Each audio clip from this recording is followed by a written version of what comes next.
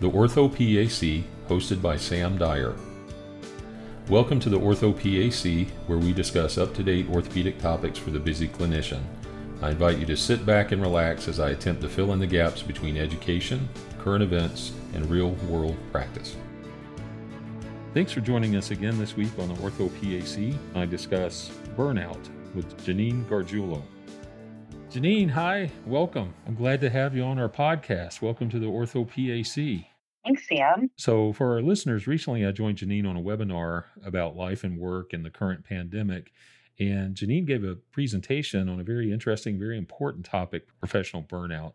I think that's so relevant, especially in today's environment, that I invited her to come on the podcast. I'm glad you could join us. And I was hoping you might give us a little bit of background, how you became a PA. Sure. So I actually was fortunate enough to stumble across the PA profession before it was actually as popular as it is now. I landed myself in the emergency room with a cut, and a PA is the one who took care of me. So while I was getting sewn up, my mom interviewed this PA, and she was nice enough to give us everything we could ever want to know about the profession. And that actually led me into a PA program right out of high school where I could do a 5-year master's degree, kind of condensed undergrad and graduate school. So that's kind of how I got into the PA profession. I was always interested in medicine, but wasn't exactly sure kind of what route I would be taking. But as soon as I found out about this, I knew this was exactly the perfect fit for me. Oh, awesome. With our time on the webinar, I figured either a PA or a vet with your dogs. You're right. That was on the short list. Uh-huh. Okay, well, great. So what made you decide to do orthopedics? I've always been involved in sports, and I played a lot of sports growing up and then focused in on softball. I did end up playing college softball as well. And like most of us who played sports, and especially college level sports, we end up with injuries. And so I kind of dove into the world of orthopedics there as a patient. So you get to learn a little bit, but I think a lot of us as patients, we learn a lot there and kind of are familiar with the field that leads us into orthopedics. And so that's kind of how, through my own injuries, I got a little bit familiar with the field, earned a lot of respect for the field, and had some personal interest. So I think that I really enjoyed everything I did during my clinical rotations, almost everything. I like kids a lot. I did not enjoy my pediatrics rotation as much as some of the other things, but I think that's why orthopedics really stood out for me. Yeah, well, that's great. And so you're currently doing clinical practice, and I understand you're doing joints. Is that right? That's correct. Yeah, I work with a private practice here in Northern Virginia in Alexandria, and I work for the Anderson Clinic. Pretty much my role is hip and knee replacement with Dr. Hamilton, the rest of the total joint replacement surgeons. Mm-hmm. Are you doing any clinical work, or is it mainly OR? So I do a mix of clinical work. I'm usually in clinic 3 days a week and in the operating room about 2 days a week. So we have both a surgery center and hospital OR work that we do. And I'm fortunate, I'm the lead PA here. I've been here for about 11 and a half years. So I see both postoperative patients for 2 physicians. I do a lot of injections. I do new patient visits, acute visits, and kind of whatever needs to be seen. We have a fellowship program here, so I get to help with kind of training and leading the fellows as they start their fellowship year in August and go through till the end of July. We have 4 fellows a year. We also have a research institute, so I've been, again, fortunate enough to get involved with some research there if I have anything I'm very interested in, or I can on some projects there as well. And then recently I have a PA student with me, so I've gotten to do some precepting through the clinic as well. Mm-hmm. Pretty neat. And I have a good team of other PAs in practice, including 2 on the joint replacement team with me. Right. So you are a very busy individual, and I think that's a very appropriate kind of setting for our topic today. Yeah. Can you help us understand what burnout means? What do you mean when you say burnout? Is there a definition? I've done a couple seminars on this, and there is actually a definition of burnout. And the National Library of Medicine says it's defined as an excessive stress reaction to one's occupational or professional environment. It is manifested by feelings of emotional and physical exhaustion coupled with a sense of frustration and failure. So that's what the National Library of Medicine says. But, what it really means for us is that in the end, we give a lower quality of care for our patients. The patients who are receiving that care from us kind of have a decreased patient satisfaction with us. And that's kind of all in a flow chart, goes and circles around. So we are not getting out of what we're putting in. We don't really feel that same satisfaction from them either. Our workflow efficiency is decreased, and that decreases our eventual productivity. When we're all busy, we know that. Generally, burnout leads to a very high staff turnover. And then even in my specific role with my, precepting and the fellows and everything else, quality of our teaching to the next generation of healthcare providers is affected. So this stress reaction to our occupational or professional environment in the world of medicine gives us those emotional and physical exhaustion feelings, that sense of frustration and failure. It manifests itself in several ways for us. So that's a big deal when we really kind of break down that definition and think about it. Absolutely. And I actually think that I had burnout last year. September, I went to work part-time. And prior to that, I was just miserable, just had a hard time getting to work. So I really can relate to that. Are there examples that you could give us, from an orthopedic standpoint? What kinds of things should we be on the lookout for? When you ask any of us in the world of medicine, that first question when you go in for the interview of why do you want to go into this profession? The standard answer that we all gave at some point was, oh, I want to help people. Innately, I think we're all givers. We are type A typically. We are givers. We want to give our help. We want to give comfort to these people. I think as PAs as a profession, we want to give patient education and reassurance. And oftentimes we are the go-between, between a surgeon and my role. So we are much more manageable for patients to come to because they know they're going to get just a little bit more. We are the emotional people they can really count on. So we're almost like the emergency preparedness people. We're always on, if you will. So that's kind of where I think we're almost, if you will, prepared for burnout a little bit more, innately kind of prone to this. But the first things that I hear my colleagues say, or even myself, when I think like you, Sam, I've been burnt out before, and especially with COVID, that's something I think we're going to see a lot of, or have seen a lot of. But people say that trigger word is, I'm emotionally exhausted. And I've said it myself, and so many of my colleagues say that as well. And that's when we really need to stop and say, like, are you actually okay? Do you have a work-life balance? You need to get away for a little bit. Is there anything we can do to help?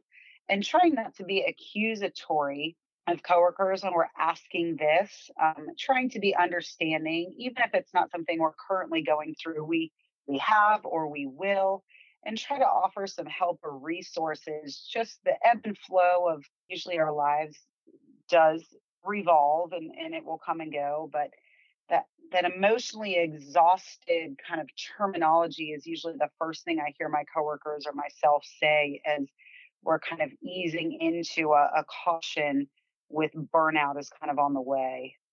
Right. I'm sure there are so many things that play a role.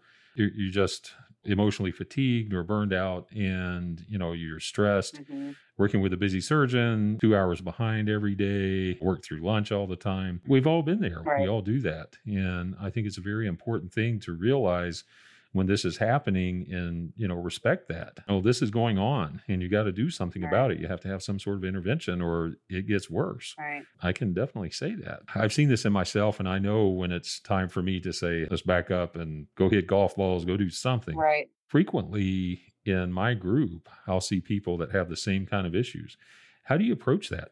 I tend to ask people, if they really have an outlet of some sort. We all went into this with good intention, and I think generally we like what we do. It's sometimes the balance. And I know, especially through PA school or the fellows, medical school and residency, and they've just been burning their wheels for so long. Do you have a balance? For me, I also teach fitness classes at the gym a couple mornings a week before I go to work. We kind of joke it's my crazy pill, but that is my time for me. I sweat it out. I meet with my gym friends and we do group fitness classes together. I have natural endorphins and then I go to work and I've had that time for me. And that is so settling to me. And maybe for you, it's golf. And for other people, it's something else. Maybe other people just want to meditate or I'm not sure. Different people with different desires have any different outlet that they want. But whatever it is, I try to encourage people, whether they want to be super active or super reserved, depending on their personality, is have you defined an outlet that you can separate yourself from this? Hmm. So you can really let go or balance this out. Because at the end of the day, we want to be able to go to work and enjoy what we're doing there and take positivity away from it instead of any of the negativity. Right. I mean, we're there to help people, but it's hard to help people when you're having this kind of situation going on and you just feel miserable and, you just want to get out of the door. Absolutely. And it sounds cliche, but it's so true. You really can't help anyone else unless, you're functioning and helping yourself as well. You've touched on some things about how to take care of yourself, exercise, and those sort of things. Are there lifestyle changes? For me, reducing my hours made a huge difference. I was lucky enough to be able to do that, but are there other lifestyle changes? Diet. I'm sure people self medicate with alcohol and those kinds of things when they start having this. What kinds of other things are there that we can do? That's a good question. For me, I think kind of health and fitness are complementary. I've even changed my fitness schedule, and I tend to be, again, a surgical person and me as a morning person. So I prefer to just get up earlier and have my time for me first before the craziness of the day and everybody else's time of need for me comes so that I give to myself Hmm. before I give to others, if you will. For me, that is satisfying. Hmm. I know several nurses in the hospital are doing different diet challenges, but I do think eating even a well balanced diet is helpful. We know that sleep is another thing that really does matter. And even if it's little naps through the day or having some peace and quiet time, but kind of an overall health and fitness are complementary to this. So whatever it is, you can do something as a community, you can do something privately, Hmm. even 5 to 10 minutes can be very appreciated. Absolutely. Your mind needs to be just as fit. That's part of the fitness component. Yeah. I tell you what, I'm a big nap fan. I think naps are underrated. I'm all about a nap. Oh, I'm with you there. As a morning person, yes, I love a good nap. So you mentioned some of your own experiences with burnout and how to recognize and treat it. I know you've done a lot of research on this. Sometimes you just can't pull yourself out of that funk. Mm-mm. So when should you start thinking about professional help or some counseling? I think really when you notice that your few bad days has turned into a few bad weeks Hmm. or a few bad months, and you do have people coming to you, obviously because they care, that obviously means it's become noticeable and kind of a habit. And without overusing this term of quote your new normal, Hmm.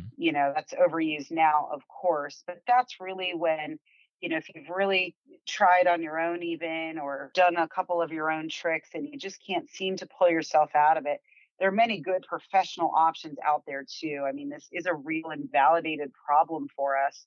And sometimes when we just feel like we don't have anything more to give, it is okay to go take care of yourself. Let someone else give to you to fill you back up a little bit. And that's what part of this balance is. So there's definitely a time when you should consider going for counseling or more professional help for this burnout. There are plenty of resources out there. Hmm. And, I think managers, if we have some managers in our listening audience, I hope they're listening to this, that if someone comes to you and they're having this problem, it doesn't mean that they're slack or whatever. It just means that they might need some time. Hmm. I think everybody needs a little sabbatical once in a while, recharge the battery. So hopefully our managers or PA administration folks would kind of take that in. You had mentioned other resources. What are some good articles or websites that people can do some more research on? I actually just found my favorite article that is just out there now was on self.com. And there are 41 mental health apps. It's 41 mental health apps that will make life a little bit easier. There's a couple different categories there, but one is kind of self-help and therapy as a category. Hmm. There's another one for mindfulness and meditation. There's another one for mood tracking. And then there's another one for either professional or peer support. And they're all apps and you can go through. And I downloaded some of these just recently and have been kind of using them. Some are like a game, some are just to check in and reassess your mood. And that's a method we use with teaching, actually, kind of doing a self assessment. Sometimes that will really let you know, think outside of your own box, actually. You might not understand every day that maybe you're a little less patient than you understand. Especially me, I work with a surgeon, so there's that. But that you're a little bit more irritable. If you're sighing a lot more, doing a lot of deep breathing. It's just harder to let things go. You're pulling the negative things home with you, and instead of those positives, you're choosing to let stick with you. It kind of can sneak up on you very easily. So this article at self.com I thought was pretty comprehensive, very accessible, very easy to go. A lot of these apps are free. So I thought that was a really good article that gave a couple different apps in different categories where people could go and access that. And then as far as the fitness option, there's plenty of things out there. Even one of my favorite apps that's out there for fitness is called 7, and that's free. That's a 7-minute workout. And just that is enough to get you moving, get your heart rate up some. There's any number of free workout apps that are out there. I know Peloton, for people who have a bike, they have a free app right now. I teach Les Mills classes. They have some free content. Beachbody, I teach. They have some free content. And then, there's the meditation app, Calm. I know Headspace is a common one, a popular one that mine needs to be fit to. But some of these you can check in with friends and make it a challenge. You hold each other accountable, even when we're, with COVID being socially distant or friends across the country.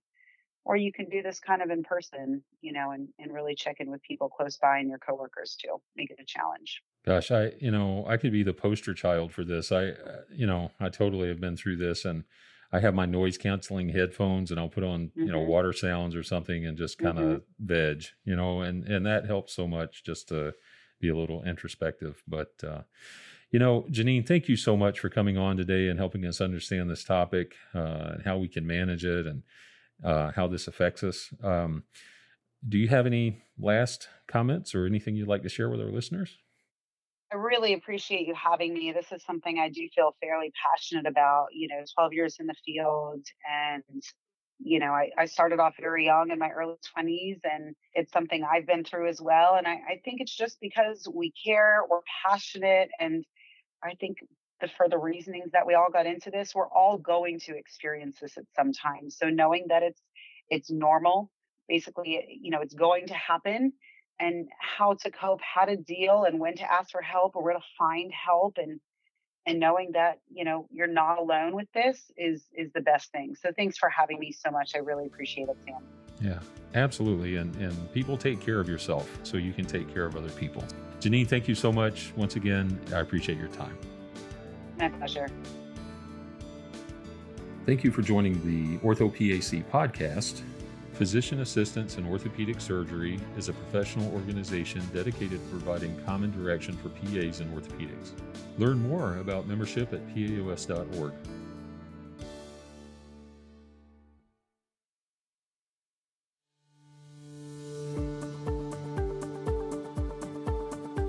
This is Sam Dyer from the OrthoPAC podcast. Do you need some CME? Did you know that a current PAOS membership at the mere cost of $125 or $25 for students, you will have access to 18.5 hours of CME, now get this, at no charge. That's right, no charge during PA week and throughout the month of October. Visit PAOS.org to sign up today.